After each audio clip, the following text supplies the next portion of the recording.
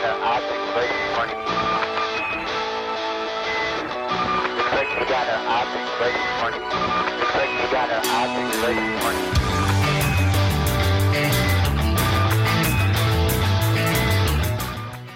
Hey, it's Casey, and guys, I don't even know what day of the week it is. I'm Ryan, and tonight we're going to find out just how much Matt loves Brandon Bean. Spoiler alert, it's a lot. Maybe too much? Probably. 300 to 400 foot long, cylindrical shape with a screw. Oh. At 30,000 feet. We don't have anything going on that I... This guy definitely saw it run all the way down the left. 6, 5, 4, 3, 2, 1. All right, welcome back in. Just another football show. No, you're not going to do it. I paused. I wondered if Ryan was going to do it. No, I'm not going to make some. I'm not going to make some weird Howard Dean noise. That's fine. Or, That's fine. You did once. It was Oh, in an yeah. open. It was in an open. But, If you didn't pick it up, Jam's not here. He's on vacation. Me and Ryan are going on vacation next week. Not together, separate. No, separately. Separately. Definitely separately. We're not taking a I don't want to say vacation without Jam. separate or like opposite directions, but I'm going much further away than Ryan is. But so we're doing a lot of recording this week as things Busy are going week. on. And by this week, I mean like a week ago as you're listening to this. Yeah. It is currently the 26th of July, late in the evening, and we, as this goes, have already talked to the two fans that we're about to talk to. If I You're want to just going completely full- burn the curtain down and just show you what's going on. Yeah. But I just want to be completely honest with you guys on how this worked out. We have two really good interviews coming your way. Like, I don't want to dissuade anything. If anything crazy has happened with these two teams, we will definitely be touching on it come the time that we come back here in about a week or so. But we're just sort of hammering out these interviews, talking teams, because I don't know that a whole lot with a lot of these teams is going to change. We did talk a little Aaron Rodgers about a week ago. It went up on Facebook. I think that situation sort of stomped itself out. So we talked about that. It's self-contained and it hasn't really leached into any of the stuff here. Exactly. So we're gonna talk Jets and we're gonna talk Bills. Yes. And two super fans. really good interviews. This episode's gonna be probably a little longer than some of these other ones with the fan interviews, but. We got Jets fan Alex back on. Not only I alluded to it when we talked to him. That the last time we talked to him was 2 years ago. It is still the highest downloaded podcast that we Jets have. fans show up. He runs the largest Jets group on Facebook. He pushed it out there, got people to download and listen, and we very much appreciate it. And throw the gauntlet down to other fans that come on the show. If you guys can top it, please do. I mean, for my own self-interest, please. And I messaged him just last night, and turns out he was at the draft, made the Jets 14th overall pick. Like, didn't know any of this when I messaged him and was trying to get him on. So some good stuff coming from him, and then Bills fan Matt is just always He's a good staple time. around these He's parts. a staple. We can't really go anywhere else. I do know a few other Bills fans Can't do it. that I would like to talk to. I do just it. can't. Like, unless I did like a double Bills episode, there's just nothing else I can do. feel like cheating. It really would. Oh, we tried to cheat on him once. Didn't work. And guess what? He came back. He showed out for us and did an interview on a phone outside of a pizza ranch. So Bills fan Matt is a staple around here. He's got to be the guy that we go to unless he can't get to us. But he's always willing to work around and get us done. So those two interviews coming your way. Like I said, these were recorded a little while ago, but I think 99% of the stuff in these interviews is 100% relevant. And if anything changes, we will absolutely talk about it. And if something's crazy relevant, we will try to get these guys back on the phone and talk to them after it gets wild, vacation mode. I'll root for chaos. I always root for chaos. Oh, so. you always root for chaos. You should always root for chaos. So do that. But I just don't foresee it. I think these are all safe teams to talk about, and I think we're okay. So we're gonna throw it now. We're gonna get a hold of Jets fan Alex. He's a great guy. Has a couple really good stories coming for us. Hope you guys stick around. I hope that the timeline weird thing doesn't dissuade you from hanging out. I promise these next two interviews are are some. I mean, we are at this point not quite halfway, but they're some of the best ones we've done yet. No disrespect to anyone else we've had on, but these guys are just a different level. They always, especially Matt, he's always a different level of fan. Enjoy the little banter with him. So we're gonna. If you're worried about the timeline, just imagine that Thanos did the snap, and we had to go back using some Pym particles and grab the Infinity Stones and reset the timeline. Just and if you're into that kind of shit, make sure you're checking out Just Another Movie Show, because we are on top of all of the Marvel stuff and all the movie stuff. So I'll take the shameless plug where I can get it. All right, let's throw on over to Jets fan Alex right now. All right, so now we're going to welcome on Jets fan Alex. Alex, it's been a couple seasons, but I wanted to personally let you know that your episode that you were on with us is still the most downloaded episode that we have. So you've got some pull there in the Jets community, I feel like. Is that fair? Is that fair enough to say? Wow, I appreciate it. I appreciate it. Shout out to Jets fans. Yeah, right? We wanted to get you on last year. We had some scheduling conflicts and didn't get it done. But we knew we had to go back to you, and I messaged you yesterday. And turns out you're a superstar now, man. You're out there announcing picks for the Jets. Yeah, that was definitely an epic time.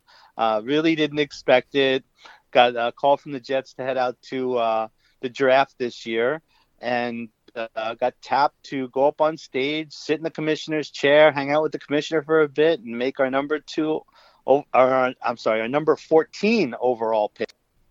And was up on stage for a little while in front of 50,000 fans in Cleveland, and I don't know how many millions were watching on TV, but it was pretty crazy. Yeah, you sent me all those pictures. I was like mind blown. I was like, wow, like this guy already lit it up for us once, and all of a sudden now he's out here making picks. Like you are something to behold. I hear you're going to camp this weekend. We tried to push things off to this weekend, but you're busy. And I saw the pictures of the old Jets mobile there. You're putting in work, man. Yeah, I don't take time off from being a Jet fan. I'm a Jet fan 24/7. So the pain is definitely real. That bus can't handle sitting an entire off season like last year. There was some overhaul going on, a little paint. Took it to the car, actually a hand car wash, because it obviously won't fit in a car wash the other day. And the stuff that came off of the exterior, it was pretty crazy. So I guess if we're gonna start talking about the team, we gotta just go quarterback first. That's the thing. I guess like the most obvious thing is Sam Darnold's out, traded to the Panthers, and now Zach Wilson is the guy. So Alex, have you watched any Zach Wilson? I'm sure you have. How do you feel about Zach Wilson being the starting quarterback day one for your Jets? So first of all, I've got to admit I was a Sam Darnold guy. When he dropped to us, I was at the draft party, and I was pretty high on him, as was just about everybody who's since gotten off the ship, I might add. I don't remember many analysts, if any at all, really having a bad thing to say about him. I feel for the kid. He's only 23 years old. He's very well grounded. I don't think that he was supported properly throughout his time here. He had multiple systems he had to get used to, round robin, wide receivers, coaches, so he went through a tremendous amount. I wish him all the luck in the world. I understand the primary reason for trading him was really to reset the cap on the quarterback position, which if you look at Joe Douglas, that's kind of his MO. And, we got, we picked up, or we drafted Wilson. I think he's going to be able to play well. He's just got to stay away from the injury bug. And seems like Joe Douglas is building an epic line for him to protect. So, at the end of the day, that's what it's all about. You have that line. Let's face it. You and me can go out there and play Jets quarterback, right? They won't get hands on him. He won't get roughed up. I had the privilege of being up and close with him on several occasions. I don't know if most of the Jets went to the New York Islanders playoff games this year, so I had an opportunity to meet Zach and our new head coach and a couple of the other players. And he's not a huge kid. He's skinny. He's tall. I'm hearing good things out of camp. Obviously, fans haven't been allowed to go to camp yet, so I'm really, really, really excited to see him this weekend. But I got to tell you, with my luck, he won't have signed his contract and won't be there. And the same thing happened with Sam. So, hopefully fans don't panic. It's a language issue in the contract that's going on right now. I'm sure he'll sign, especially because the Jets don't have any veteran backup quarterbacks in camp. But, not to worry. Zach will be there in short order. I'm sure he wants to get there and be with his teammates as much as they want him there. But, I'm excited. It's a new page. I think what Joe Douglas did is just got, scraped right down to the absolute, floorboards in the Jets. As far, the only two really star remaining players are Marcus May. We got Mosley, who's coming back. Who knows what the story is going to be with that? Hopefully he'll pick up right where he left off and be a game changer. So the future's bright. The kid has got everything to play for, to shoot for. He's in New York. If this kid lights it up, he's got the world at his feet. I'm pulling for him. I really am. It's sad to have seen Sam go, but at the end of the day, moving on, I think the fans are in for a treat with Wilson. Again, just stay away from the injury bug, and I think we're good. Yeah, Wilson plays a very exciting brand of football. That's what was going on out there out west in BYU. Slinging the ball around, making a lot of kind of off-script plays, running and chucking it. That very, very fun to watch. Hopefully he can get that a little bit of that going here. You mentioned a couple things there I want to circle back to. You did say that you got a chance to meet Robert Saleh, the new head coach of the Jets there. How do you feel about him taking over? Adam Gase, the whole tenure there was kind of marred with issues and always everything every week was kind of heaped on Adam Gase. And I know that New York media kind of gave him a little bit there too. But how do you feel about Robert Saleh being the guy there now? So let me go back a little bit and talk for a second or two about Adam Gase and the disgusting hire that was, that no Jet fan ever was positive on. That all checks out. Yeah, that sounds right. All people had to, or the one person, I shall remain nameless, who actually made the hire, all that had to be done was, hey, Miami Dolphins, tell me a little bit about this guy. And that would have been the end of the interview. That would have been the end of the hire right there. It wouldn't have even gotten to the hiring stage. He just absolutely destroyed this fan base with his ways. Let's just say that. He has a system in his head that he doesn't let anybody know about, that the players can't play. He didn't have the players to play the system that was in his head. And week after week, it was the same. So anyway, thank God. Anybody, including you and me, that took the next head coaching job of the New York Jets would be applauded by everybody. Needless to say, I think Saleh is a good hire. I think he's a solid hire. I think he brings the energy, all gas, no brake, right? Here we go. So I think he's a player's coach. I think he's going to be tough where he needs to be. I think he's invested, and that's a lot to say, being that he hasn't even coached a game yet. So at the end of the day, he just gives off an aura that I can't explain, an aura of success, I guess. Yeah. That I think that the players are going to admire and want to play for him. I think he's the kind of coach that players will go through walls for, which is a lot to say. So, whereas Gase was the coach that players run away from the walls that he points to. Go through that wall for me. No, I'm going the other way. See you, coach. I'm out. So I think it's a total change in culture. I think JD did a good job in his culture change process or mentality. And I think Saleh blends right into that. I think we've got the guy and with JD, the guys that can finally guide this team to, I don't want to say the promised land, but I will say consistent playoffs, consistent competition I don't see us getting blown out with them in charge. I don't see us getting embarrassed with them in charge. I think the moves that they make are smart, are calculated. I do think that JD is a little on the cheap side because he's got a lot of money to spend and doesn't spend a lot. But at the end of the day, if he builds it right, that's all that matters. And he's probably So I going to have think a lot Jets more next year fans- to spend. Yeah, he's going to. I think that, and we have a ton of Maybe that's what high-level we're picks. building towards. We have a ton of high-level picks next year too. Yeah. So, look, I'm sorry, Jet fans. I don't think that this is our year. I'm a realist. I think around 5 to 7 wins. If we get to 7, that's a stretch. I don't think there's a hope for playoffs this year. But next year, we put the pedal down. We add those multiple high-level picks to the team, and I seriously think they have a legit shot next year without even knowing who those picks are of making the playoffs. You get to 9 and you're probably in. So if you get to 5 to 7 games won this year, that's a huge improvement from 2-14. And then next year you've got the stepping stone to get in. Yeah, and I do appreciate you giving Joe Douglas the credit there because I think he had a good draft last year and a pretty darn good draft this year. Obviously, the Elijah Vera Tucker pick, your guy there. That's a huge get. Adding him right next to or adding him on the line with Mekhi Becton after last year, that's a big improvement. That's going to help Zach Wilson. I bet Sam Darnold is looking at that pick and crying a little bit, but that's how it goes.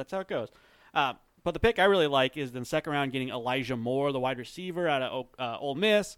Fantastic guy, very speedy guy, elusive. I think he's just going to add a dimension to this team that they don't really have right now. I like some of the wide receivers. I like the addition of Corey Davis, but they do not really have a guy like Elijah Moore. How do you feel about these first few picks in the draft? Yeah, so I'm a big jersey guy, and when I go to camp, I study the players, and I usually buy some jerseys and love to get them autographed for my collection. I have a big Jets man cave at home, so I add to the collection. And obviously, if you're a Jet fan, you know that you buy a jersey, the player's gone.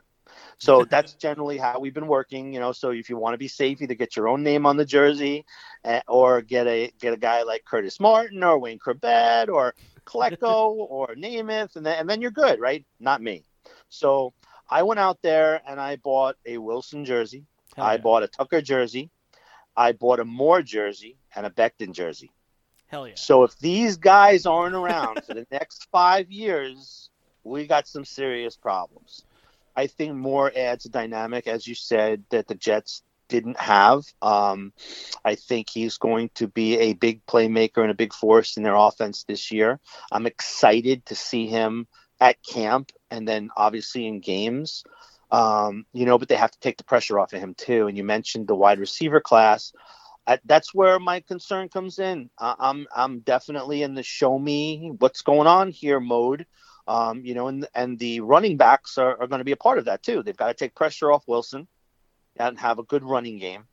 And those are some question marks that I have, and I want to see when I'm at camp and then in preseason and then obviously in the games. So, yeah, I think there are some question marks at wide receiver. I think Moore is going to be the electricity that lights up this offense, though.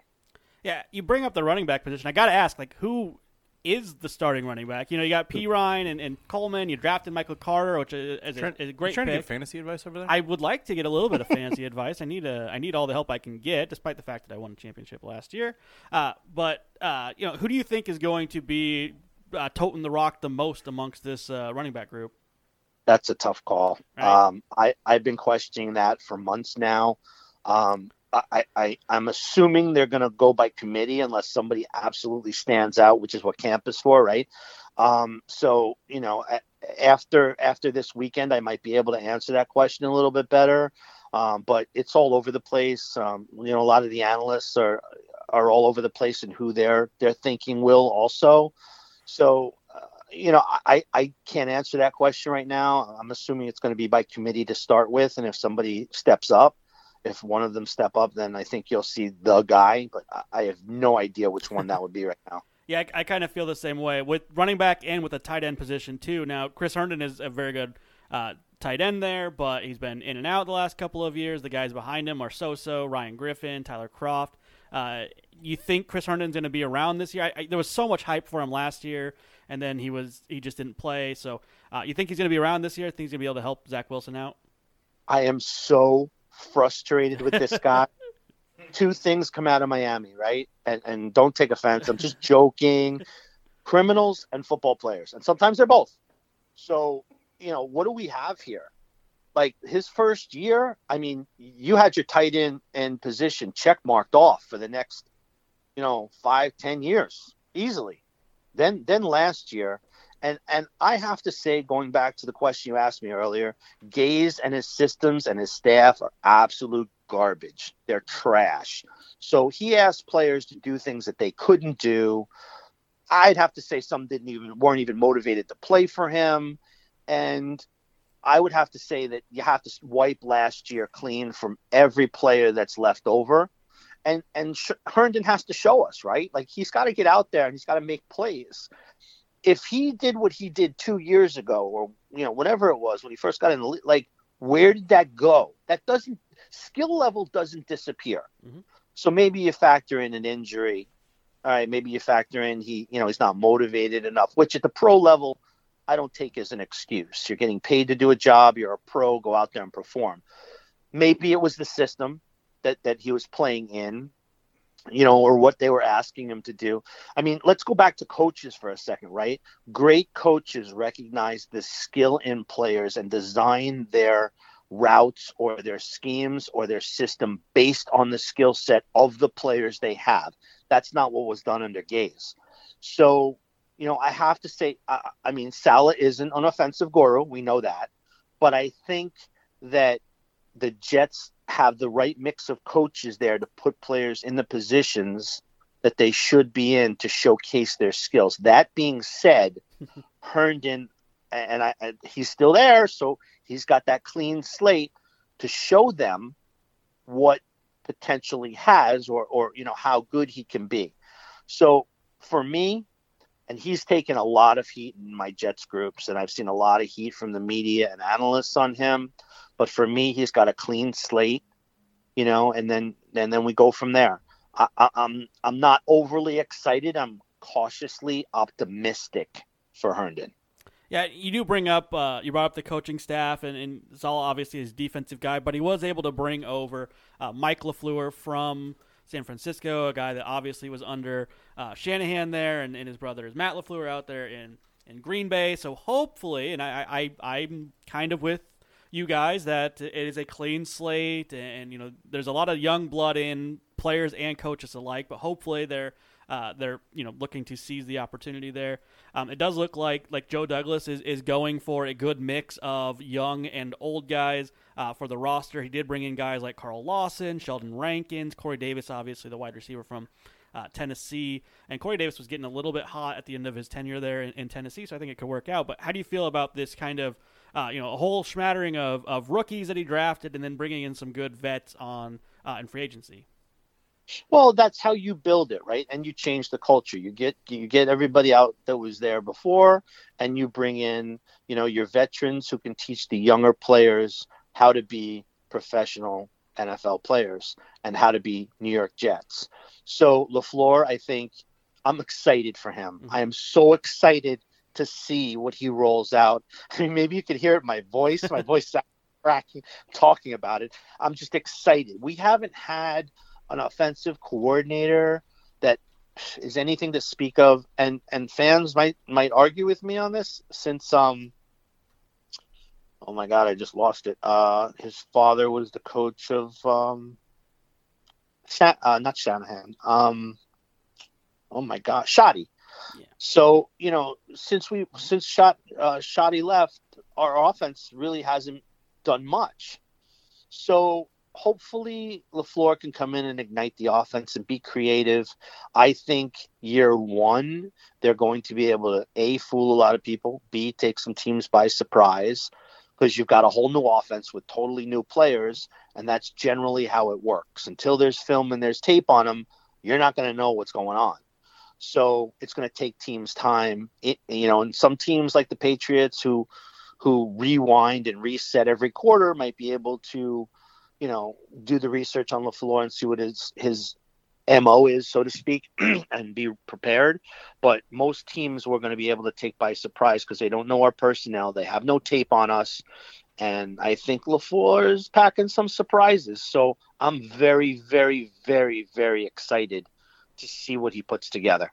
Yeah, I like the LaFleur hire. They usually have like good creative plays. I think they could use some of the talent that they have on offense, like we talked about. Not necessarily a ton of household names, especially in that wide receiver group. We don't know who's going to be the running back or the tight end, but I do trust LaFleur to kind of sort it out, like you said earlier. Figure out what your guys are good at and let them do that. So I do feel good about the offense. The defense, I'm a little bit skeptical on. A lot of guys in here that I, looking through the roster, a lot of guys that I never heard of or haven't really done a whole lot in the league so far.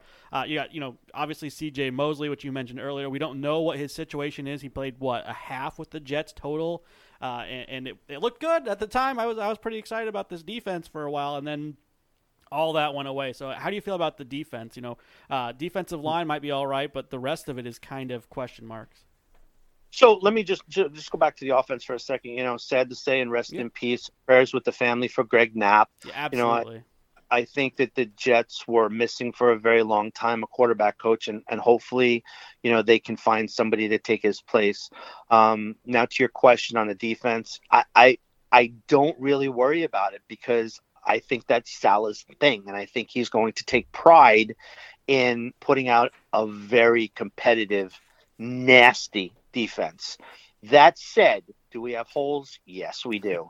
There's question marks at the pass rusher. Yeah, okay, we picked the pass rusher up, but how much gas does he have in the tank, and will he make a difference? Will he be an impactful player? Then you have the cornerback.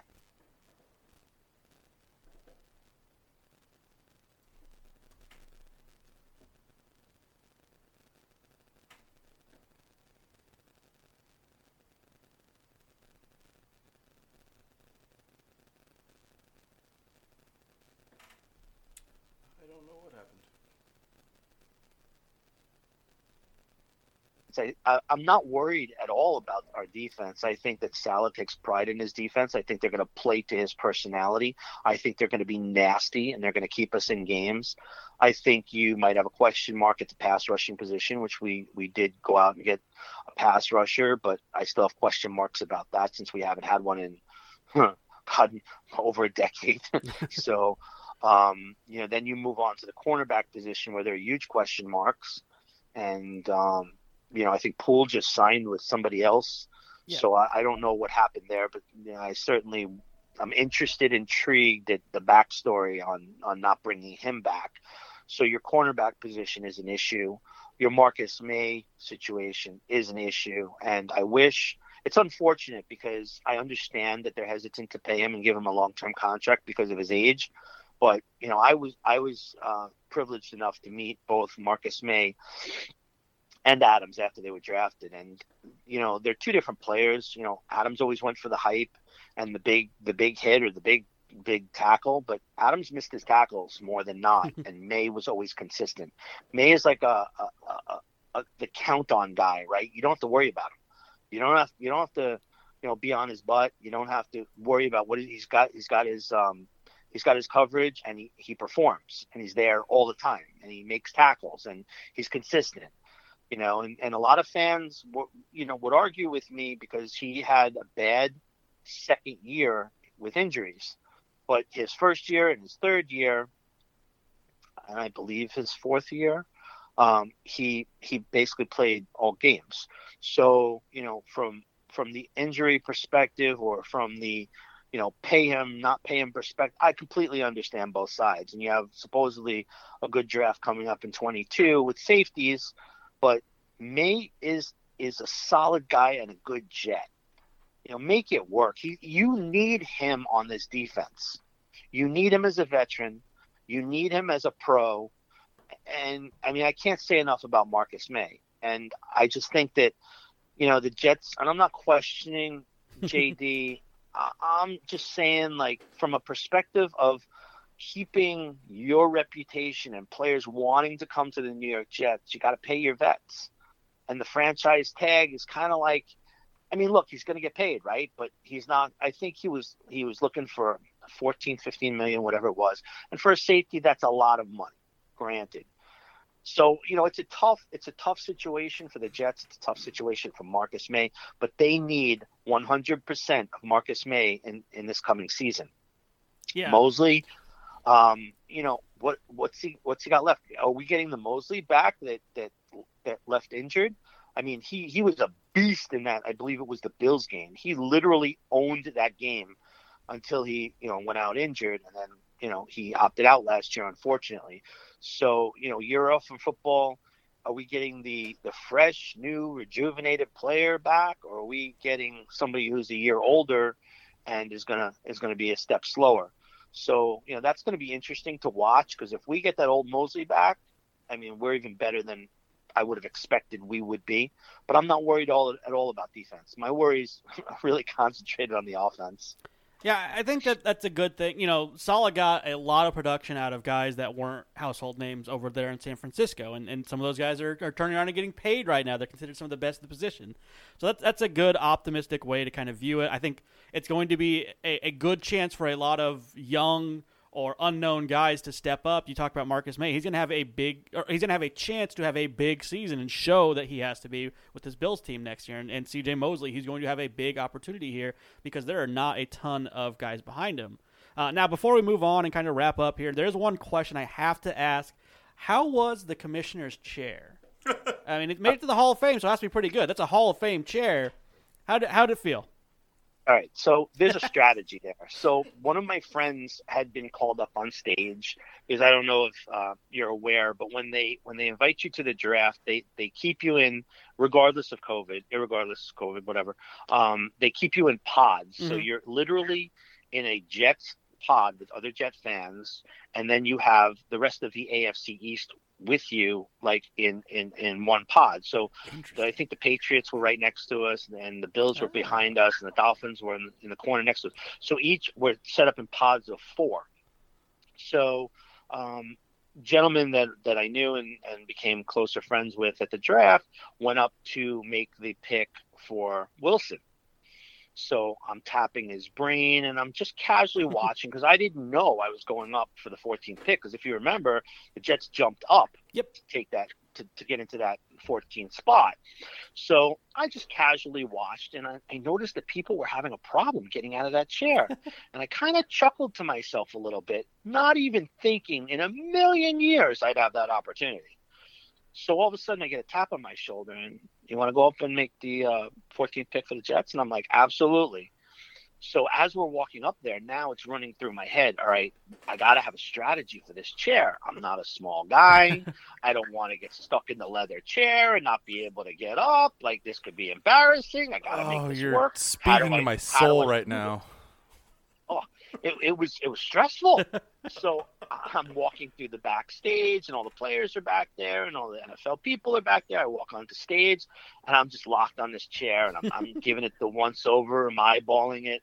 I get to the chair, and I sat back in it a little bit, and I felt myself like really go back. And it's a recliner anyway.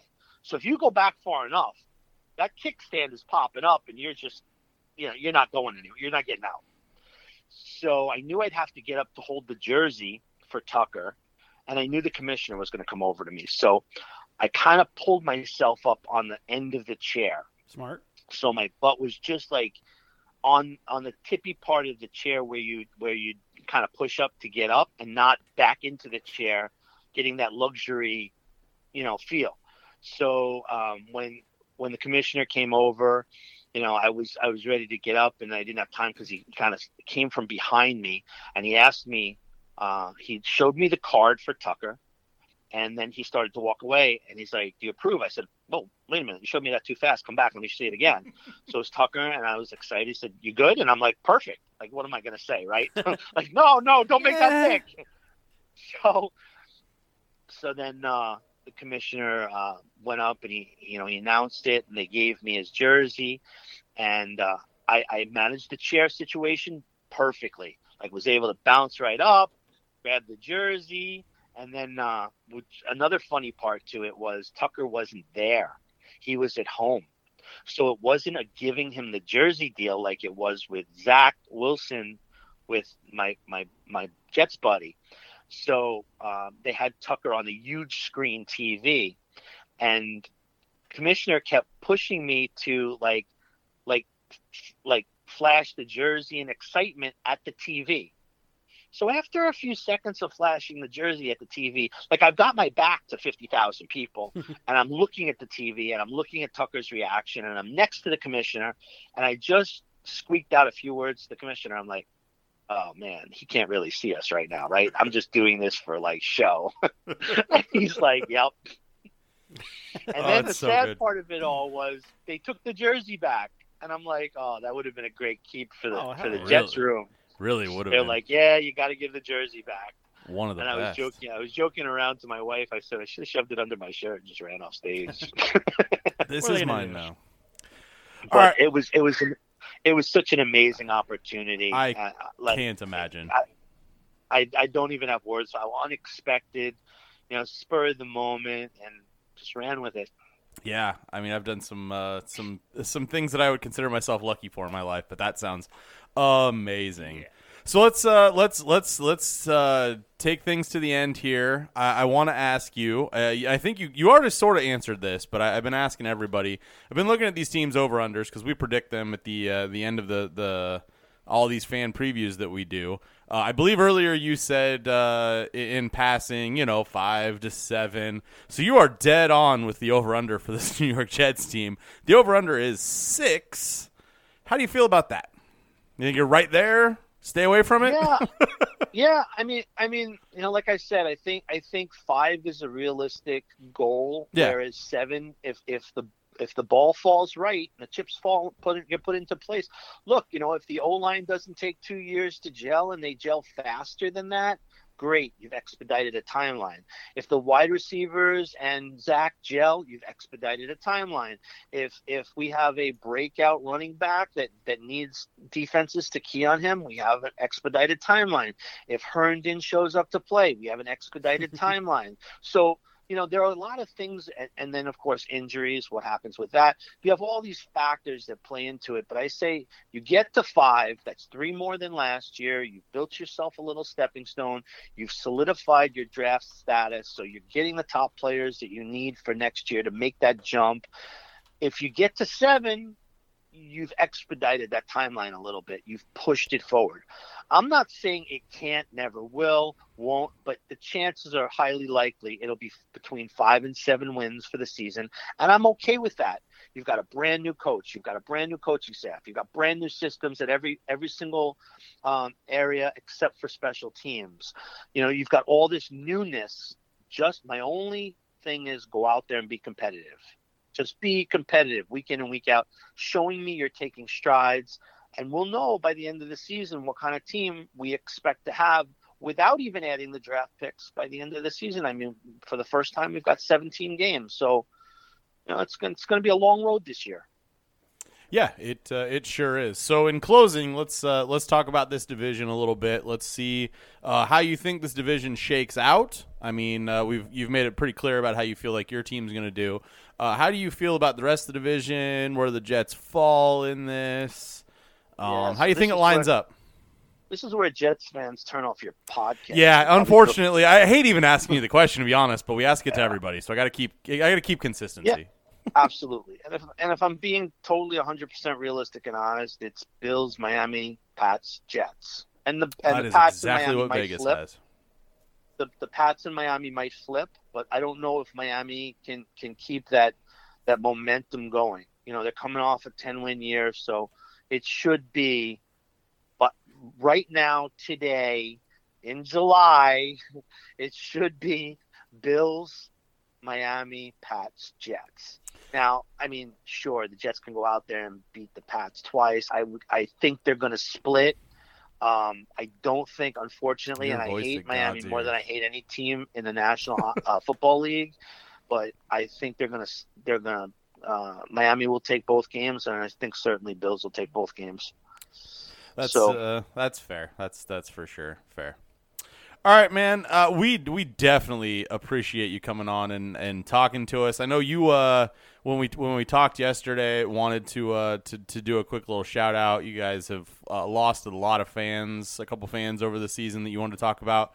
Take some time. Yeah. I know how this works. I've been there, seen that. I a lot of fan bases do, but I can't tell so go for it, sir. Yeah, thank you. I appreciate it. I'd just like to do a major shout out to Bruce Reeder, diehard Jets fan. We met every morning, Jets game day. My bus was there early, and he was there early online waiting to get into the parking lots. We shared a lot together. I was over at his beach house. Rest in peace, buddy, in heaven. Hopefully we'll be able to bring you a Super Bowl. You'll be missed. And to the other few Jets fans that passed away over last season or the last year and a half, rest in peace. You'll be missed. You're in our thoughts. Jets games won't be the same without you, but we know you'll be watching. So absolutely, it sucks, but it's good to hear, and it's always good to remember. That's for sure. Man, we're gonna let you go. I kept you for much longer than I told you I was going to. We had a lot of fun. We appreciate it, and we're always down to talk Jets. There's always gonna be something to talk about, and if this team's bouncing back the way that you say they're going to be, the next couple seasons could be really fun.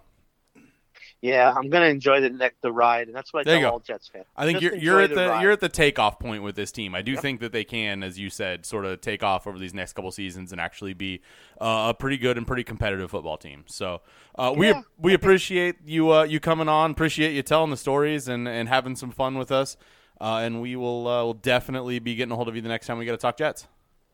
Thanks so much for having me. Appreciate it. Absolutely, dude. Thanks for the time. Take care. All right, so that's tough. It's a tough one to bounce off of. Tough one. That was a good interview.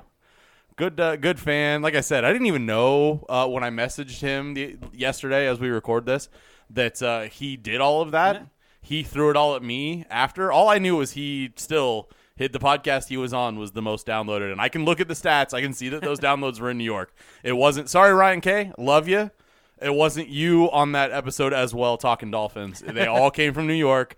We very much appreciate him coming on and really fun stories. But if there's anyone that can give him a challenge for a fun interview, this is going to be a long one, kids. Strap in. Coming up right after this, we're talking to Bills fan Matt.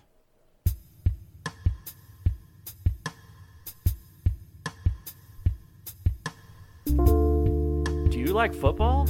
Oh, yeah. Do you like talking about football? Yeah. Join the Just Another Football Show Facebook group where you can talk football, add your friends, and speak with us. It's free. All right, so now we welcome on, as alluded to, Matt. I was going to – I wanted to pull a clip from the last time you were on, if I'm being completely honest with you. Yeah. But I was far too nice of a guy to do that. I'm super lazy, so I didn't do it. But I do want to let you know that you are following up. We just talked to our New York Jets fan, which is its own thing in itself. Rest in peace. Yeah. I want to let you know that you're following up with the guy that announced their 14th overall pick on stage. So good luck. Oh, good for him. Right? Hey, here's the thing: our pick was so late in the first round, I was barely awake. Were you asleep? I was going to ask. Did you make it? Happened. Did you make it? I did make it, but only because I was gathering feedback. My team was just slightly later than that, but they traded it away. Yeah, so. I'm trying to remember exactly when it Couldn't when remember. It was. It was a little later. It was a little later. Exactly. So, Ryan, what do you think here? Like, normally there's a glaring thing. I don't know that there is here unless we want to talk about, like, I don't know. What do you got? Are we talking about it? Are we talking about it? We all know what you mean when you say that. We all know what you mean. We don't. I mean, I was gonna add, like we saw this huge. I'll do it. I don't even think it's what you're thinking it is, but I have to ask the question because it's out there. I think we saw this huge growth from Josh Allen, right? Like yes, 0 to hero shit last season, and. Is that what we're going to get again, do you think? Like, that's where I'm at. I'm a little, I don't want to say worried, but I think that the huge jump last year makes it hard to like, wow the fans or the rest of the NFL. I'm not sure. I can't imagine you're not, like, 120 million% on Josh Allen, but Talk to us a little bit, I guess, about his growth last year and where he's going.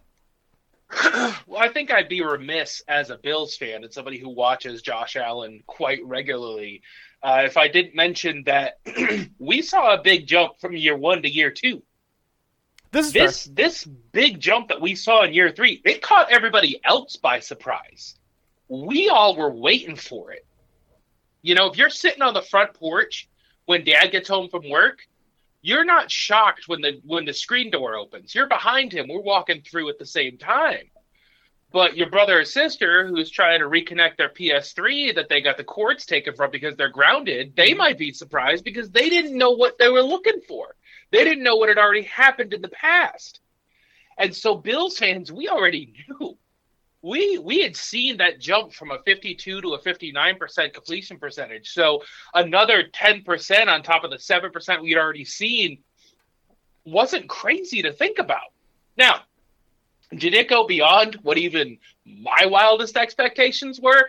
Absolutely. I'm not going to sit here and say, oh, I called that.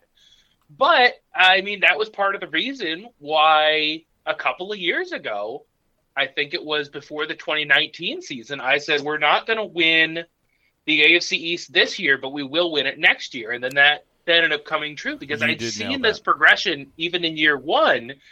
In the second half of Josh Allen's year 1, after he came back from a shoulder injury, we saw a growth there. And I said, all he's got to do is keep that momentum. It's all I've driven in ice and snow my entire life. And I know a thing or two about you got to keep a certain momentum going to get where you need to go. And that's all he's done. But I think his biggest area that he needed to improve on after this past season was in the short passing game, short crossers and things like that. And that was his entire focus this past year. Do you guys know what his focus was last offseason? It was the deep ball. Yeah, okay. It was the deep ball, and he had one of the best deep ball percentages in the league last year. So he's already got all these other tools in the toolbox ready to go, and now he just focused in, lasered in, and improved on yet another thing. And I can't wait to see what the results are going to be, because when he puts his mind to something, golly, I've yet to see who really can stop him. Yeah, the offense absolutely was the showstopper last year. I think obviously the addition of Stephon Diggs, who led the league in receiving yards, that's a big factor there, and receptions. That's a big factor there. There is early talk right now about Josh Allen for like MVP. Are you buying into that kind of hype, or you just want to kind of see it and keep it focused on wins and losses? Here's the thing. Unless you're the Packers, I'm not buying this early that any small market player is going to be winning any sort of award like an MVP. I mean, you have to not only hit, the marks that somebody in Los Angeles or Chicago would have to, but you have to go above and beyond that, because who's paying attention to Buffalo? We went to the AFC East Championship game last year, and you've got a lot of talking-headed pundits who are questioning whether or not we can even win our division again this year. When who's the quarterback for anyone else? Who's going to be, lining up? Who's the marquee wide receiver for any other team in this division? Who's going to take it from us? I'm not saying it can't happen, but make a decent argument. So I think there's an underappreciation for the small market teams, especially a team like Buffalo that hasn't been good for a long, long time, that I'm not buying into the MVP stuff, because I think even if Josh Allen has a MVP caliber season, it might not get the recognition that it deserves. And no worry about Mitch Trubisky taking the job. He was a former MVP, right? He won the MVP. He was an MVP. Here's the thing. Pro Bowl quarterback. He's got that. I'm excited for the preseason revenge game here in a few weeks. That should be really fun.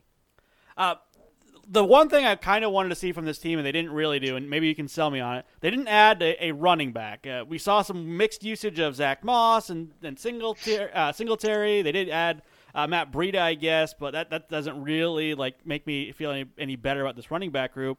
Do you think it's just going to be 2 3-headed monster, or do you think they're going to kind of hone in on a guy that maybe I would want to add in fantasy maybe?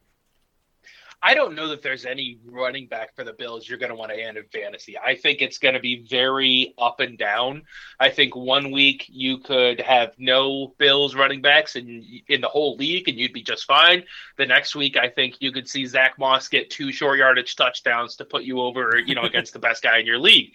But I think what we are going to see differently this year is a different scheme of things. So we let Levi Smith go. He's down in Atlanta now. But we brought in Jacob Hollister. And he's a guy who's going to threaten a little bit more in the passing game. So between him and Dawson Knox, who, hopefully his hands have gotten a little bit better. He's had drop issues in the past.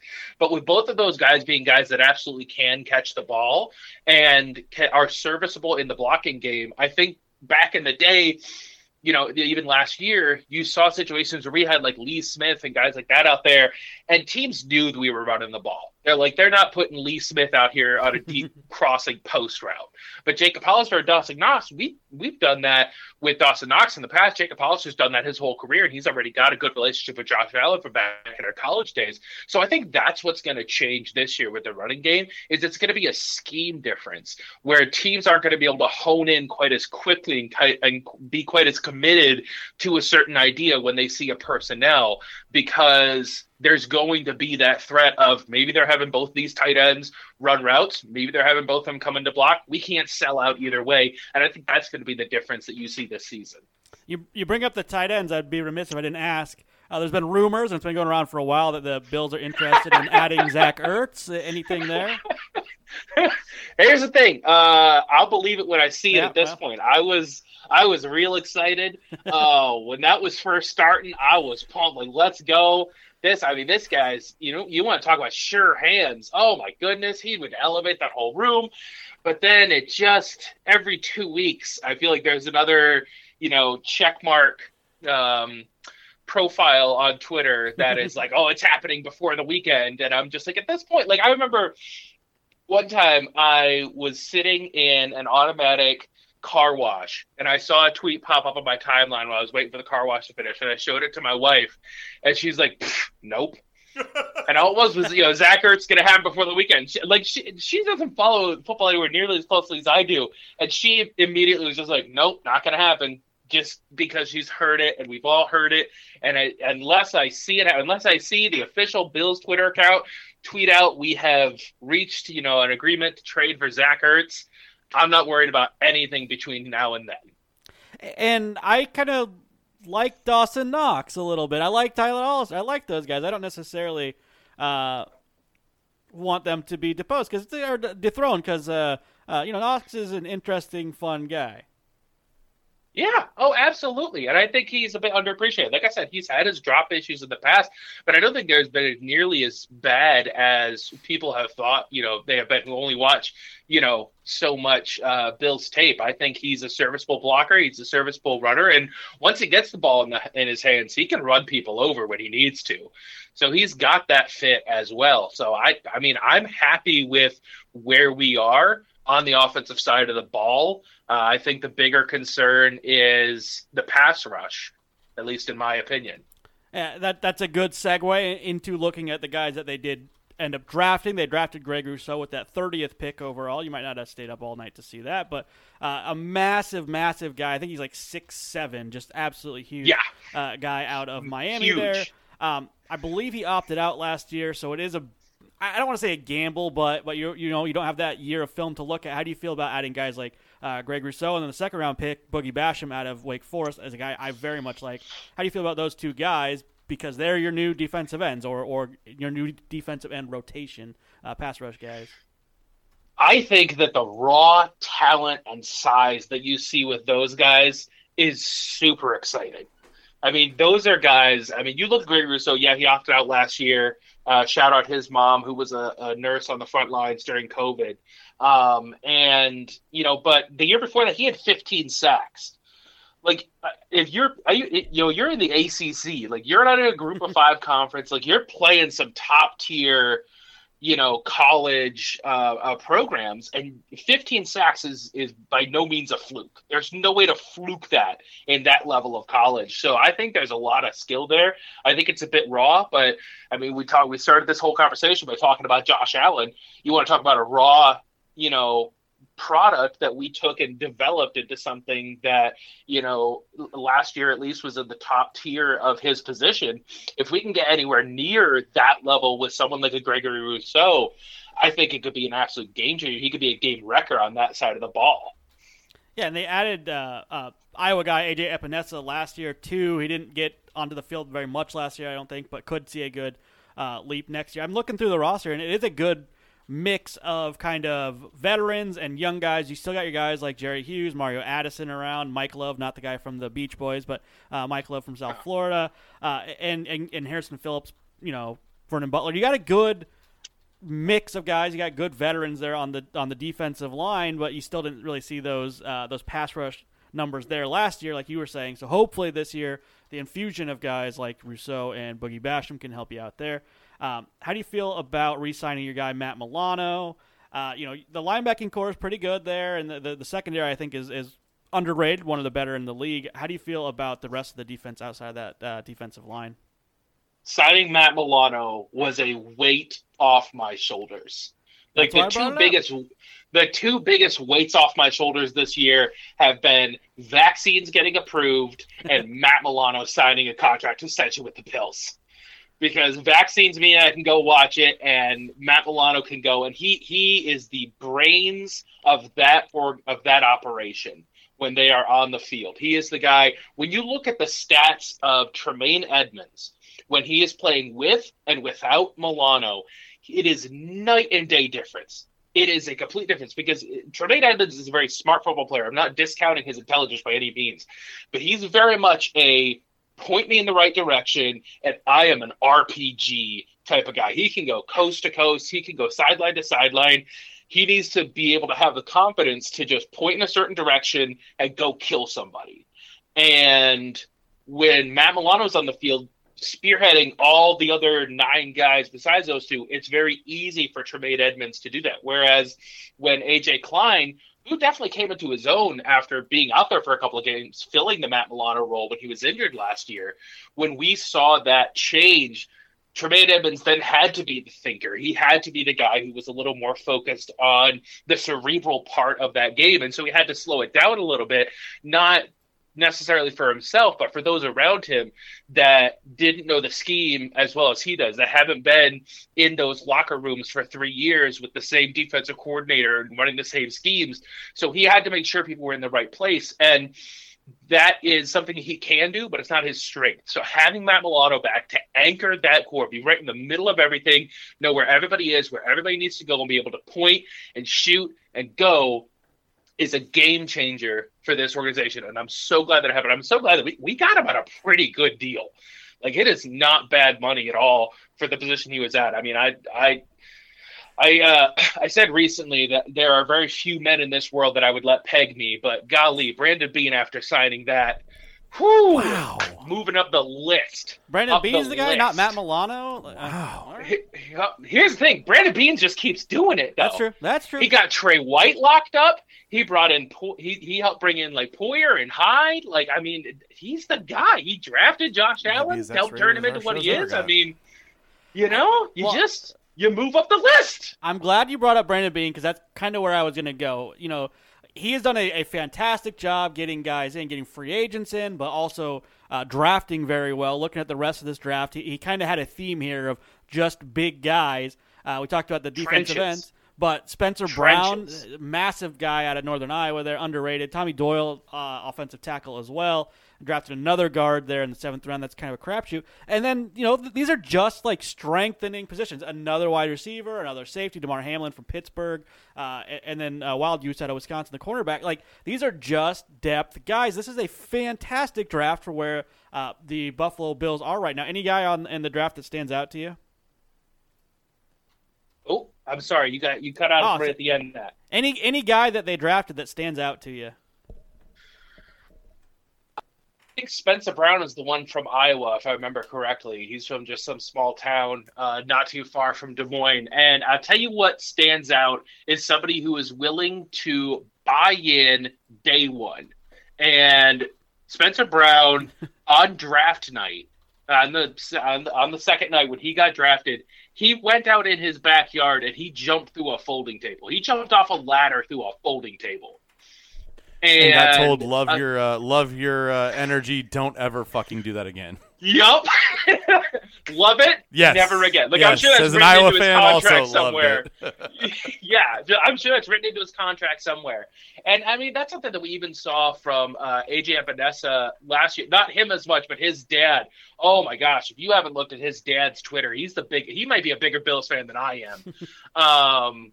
But seeing guys who day one, right off the bat, not only are they part of the team, they're a fan.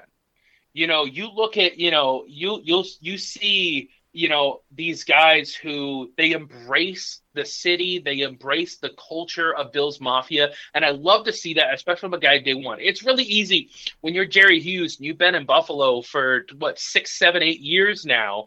And, you've seen what the city can do. You've seen the good, the bad, and the ugly. And you still, you see the things that are able to love. I think that's easier than a guy coming in day one who's like, Buffalo, I get a lot of snow and they invented wings. I don't know anything else.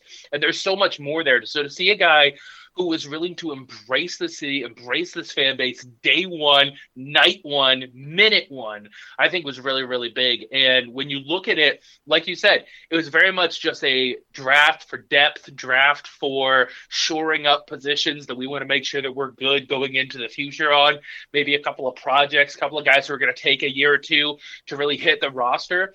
But it's guys who are in a place where they are hungry, and they are humble, and they are ready to come in, be a fan, be on the sidelines, be with us, screaming and hollering and jumping through tables if it's allowed in their contract. And so I think that one was my favorite one, just to see that dichotomy.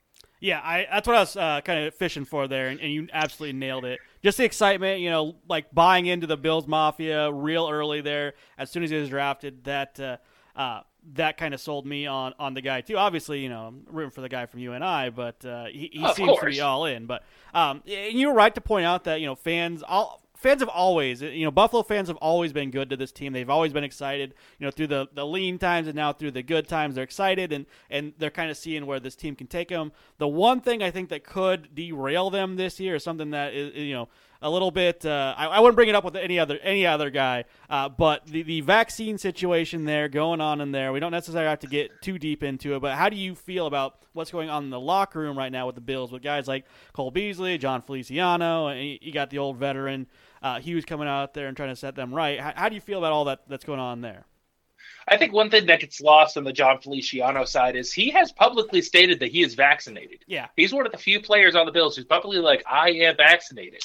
And I think that if your focus is, look, I've got questions about other things going on with a global pandemic. I've got questions with different governmental entities, both our own and other places, that have a track record of not being honest, and I think it's fair to say they might not be being honest now.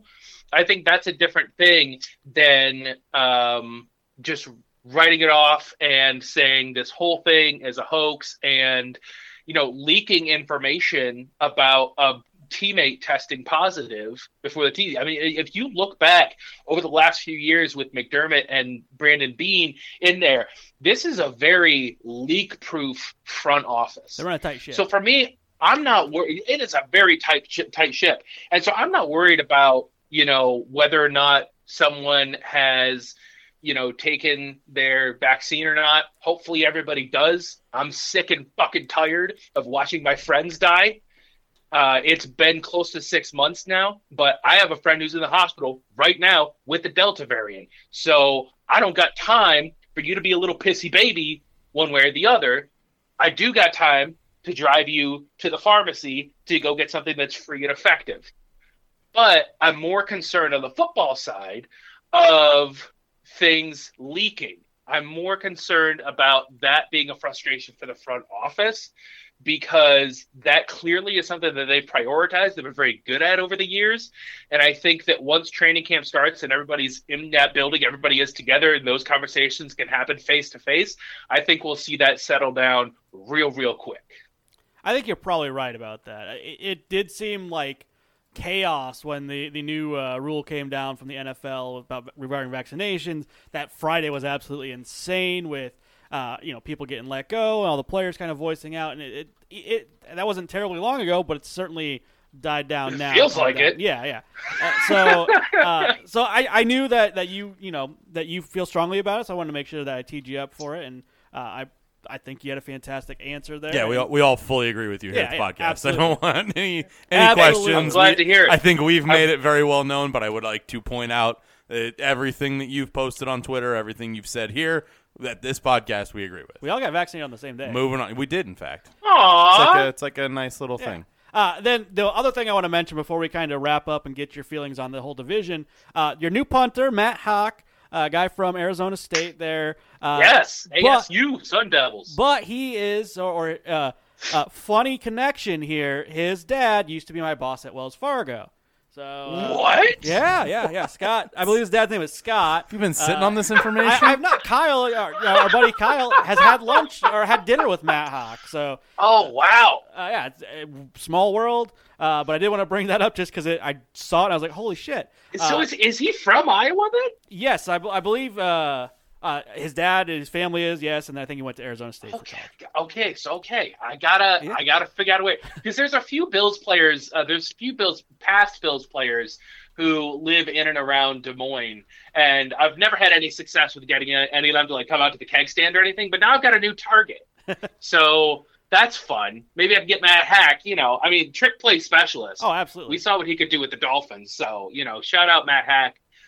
Hopefully we can get him out to the keg stand sometime during the off season to have a bit of fun with it. But that's dope. That's awesome. I'll have to look into that. Yep. Born west of one, went to Dowling. So.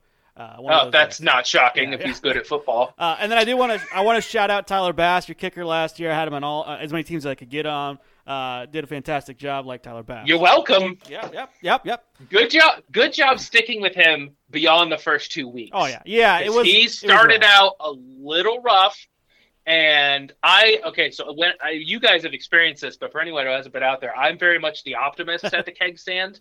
I'm the guy who, when we're losing 45-10, will still tell you some way that this is beneficial and this is going to help us long term. And, I'm that guy. And I was struggling after the second week with, coming up with good things with Tyler Bass. I tell you what, it's good for his confidence that the team is sticking with him. So there's that, I guess, hopefully. And then he beat the New York Jets single-handedly, literally by himself beat the New York Jets later on in the season. So my optimism proved well in that respect. Yeah, hopefully you got a guy there for the next few years. So, all right, Matt, the thing we do, and I'm sure you've done it. I know you've done it before. I'm not sure you've done it before. I know you've done it before. So taking a look at this division, your whole AFC East, how do you think the division shakes out, and where do your Buffalo Bills end up? I do not mean to throw any shade when I say this. Throw it. Because I have been there. I can be there for you. This podcast can give you my phone number, but to my Jets fan who called before me, it feels like it's going to be some lean years. It feels like it's going to be some really lean years coming on. People have already listened. He picked you guys to win the division, so. Well, I appreciate that, but I'm just saying I appreciate where he's at, and if he needs some support, call me up. We'll talk about it. I'll cry about the drought. You can cry about today, and we can have a good time. But I'm gonna pick the Jets to finish last because I don't think that they've put themselves in a position to win right now. I think they're building for the future. I think they've got some pieces that could be really interesting down the road.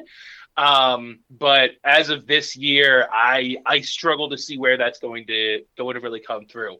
I think third in the division is going to end up being the Patriots.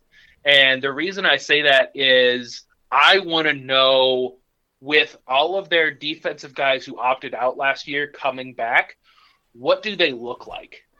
You know, I don't put a knock against Greg Rousseau for taking a year off in college. You're not getting paid. You know, you tear an ACL in college in a COVID year where there's so many things that you can't do with the trainers and stuff like that. You're just screwing yourself for the future. And so, you know, I don't put a knock on that, but guys like Dante Hightower, you know, he's getting up there in age. You know, this saved a year of hits. This saved a year of, you know, that impact training that you do during the season. So I'm not, you know, knocking a whole other year onto his receipt right now. But at the same time, some of those guys are getting a little up there in age. Beyond that, is Stephon Gilmore happy with where he's at? Because from what I've seen, what I've heard, you know, it doesn't seem like it. And also, what's Cam Newton going to look like this year? I think if all of those pieces that are coming back, that are trying to bounce back, I think that they're a team that could surprise some people. They could catch some teams unawares. And, I mean, they've got a fantastic head coach. I'm not going to beat around the bush on that. They got one of the best of all time, you know, on the headset calling the plays. But I think there's just too many things there that need to line up and work out just right for me to really have a lot of faith in them to really make a run and make a push and really scare what I consider to be the top two teams in the division. And that would be us. I'm going to pick us to win because I think that we're the most complete team in the division.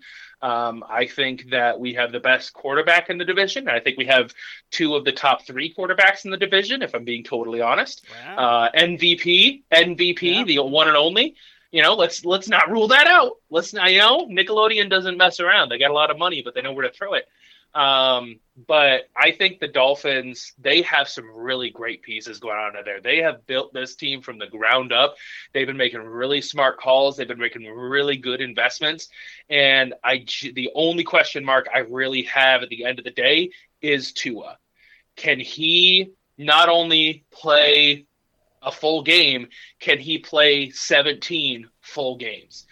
You know, because I don't know if it was a good thing, you know, to pull him out as much as they were pulling him out last year. But I think that there was some loss of motivation near the end of the year because you came into week 17 last year. They're playing against us. We only played our starters for the first half. So they were going up against our backups in the second half. They were winning in the playoffs. And, you know, this was a playoff game to them. This was a take it easy for the whole second half game for us, and we beat them by 30. I mean, we dropped 50 on them. And so I just wonder if the question marks I have are Tua and the coaching staff. Is there a motivation worry there as you get more towards the end of the season and more towards the end of things? And if things aren't quite working out, is this a pivot or, you know, type of coaching staff that's going to move them in another direction, maybe pull the plug too soon on things? Or is it a coaching staff that realizes from last year that they've got something special in Tua, they've got something special in their wide receivers, they got some great pieces on the defense. Let's just keep pushing this. Let's just keep our cards on the table and just see where it takes us. Because we saw that last year with Tyler Bass for the Bills. It started out real rough, and we just stuck with him, and having that confidence behind him of the coaching staff saying, we believe in you, I think it work wonders for any position. And I think it can work wonders for an entire team. So if you have an entire team having the coaching staff saying, look, yeah, we're, 1-3 right now, but we think that there's some things that are really about to, start to click, and we got some things we can build on. If they push that in the right direction, you could take a 1-3 team and turn them into a 7-4 team basically overnight. And I think they've got the pieces to do that. So I think the Dolphins are scary. I go Bills, Dolphins, Patriots, Jets for our division, and that's my why. Nailed it. You lined it right up with the Vegas odds, and you're not the first one to do that. So I'm not stunned. I feel like this is one of the easier divisions to predict. Like don't make me predict like the NFC West. I think there's a shot at that 2-3 flip-flopping, but for the most part, yeah, I think the 1 and 2 are solid locks. I've already thrown your Bills as a division winner on a couple parlays just because I imagine it'll happen. So feel just because pretty- you like easy money. Yeah, it's I mean, it's. I we all feel. do. I think I feel most confident about that one currently, compared to many of the other ones in the league. All right, Matt. I do expect to talk to you in the postseason. I won't beat around the bush with that one like I have with some of our other fans and tell them that maybe we'll talk to them. Who knows? We'll see. But with you, I do expect to talk to you in the postseason. I do expect to potentially have another head-to-head between your team and my team, and we'll have a little fun at that point in time. We got a head-to-head coming up on Sunday Night Football on October true. 10th. I already have my tickets, and I true. am pumped for that. I gotta figure it all out. I may find my way down there as well. We shall see. Bro, you know how I bought those tickets the day they were I'm aware. announced. How much you gonna pay to try to get near my level? Probably not a whole lot because I'm in Vegas the week the Chiefs play out there, and tickets in Vegas are out fucking rageous right now. So I'll tell you what. Tell me how that stadium is, though, because it looks beautiful in the pictures. It does look pretty nice. We're looking to get into there, and then maybe a couple Chiefs games this year, but probably on the lower end of the cost for the home games. So we'll be talking to you in the playoffs, though. I'm willing to bet on that now. I have bet on that now. I was about to say, you said you already I had. literally have. Yeah, I've tacked them onto a couple parlays, so we are good there. All right, Matt. As Alrighty. always, we definitely appreciate the time. Look forward to talking to you next time. Hell yeah, man. I'm here anytime you need me. Absolutely. Thanks, sir. Thanks, Matt. You bet. There he goes. Man, that's that's a tough 1-2 combo to beat. Yeah, that Really, was a really fantastic set of fans. I know I always say that, but Alex and Matt, great job, both of them. A little long of an episode, but guys, it was worth it. Worth it, absolutely. Absolutely worth it. There's some hidden gems in those interviews, too, if you're just kind of skipped around. But, yeah, fantastic job by both of those guys. A very interesting division. I know they both kind of ended up with the same picks there, but I do like the way that this division breaks out. I think it's going to be a fun division to get through, and I'm kind of with you. We're going to be talking to Matt later in the year. I think so. Like I said, we'll be back later in the week. We're going to talk a little Dolphins and Patriots. That will be coming your way on Thursday. I'll preface at the beginning of that show when those interviews were recorded because at this point in time, I have to be fair about it. So Fair is fair. Ryan, again, like I said when we did the Facebook Live thing, or not even live, we uploaded the video talking to Aaron Rodgers early in the week. If you missed it, we talked to Aaron Rodgers with the current situation up as we know it to the recording date. Go back and check it out, I guess. Things may have changed. You may have more information on it. I don't know, if I'm being honest. But Ryan putting in the work this week, trying to hammer out 2 divisions. Jam is out, so I'll call him a fuck stick and give Ryan the reprieve until Thursday when we come back and talk the rest of the AFC East. Ooh, I almost said AFC West. Hey, you caught it. That finishes. We finish our things with the AFC West. This has been Just Another Football Show. Bye. See ya.